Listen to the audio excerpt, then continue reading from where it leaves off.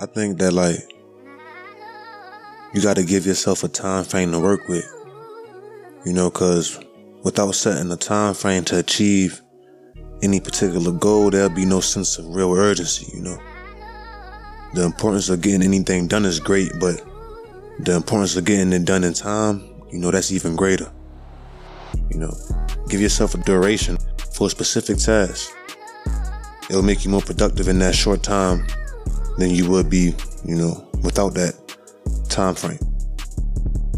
If you know the deadline for a task is in 24 hours, you'll make yourself attend to that task as a priority, and you'll utilize those 24 hours in the most effective way possible to complete the task that's at hand.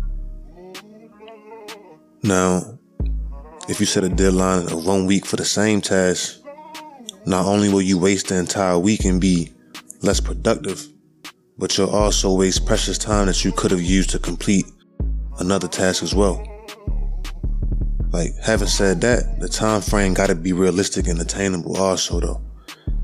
You need to be sure whether the goal is a short-term goal or a long-term goal.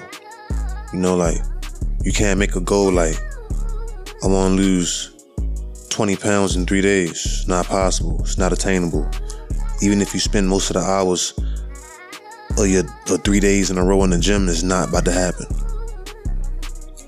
This time frame should not be based on delusion. You gotta understand the goal.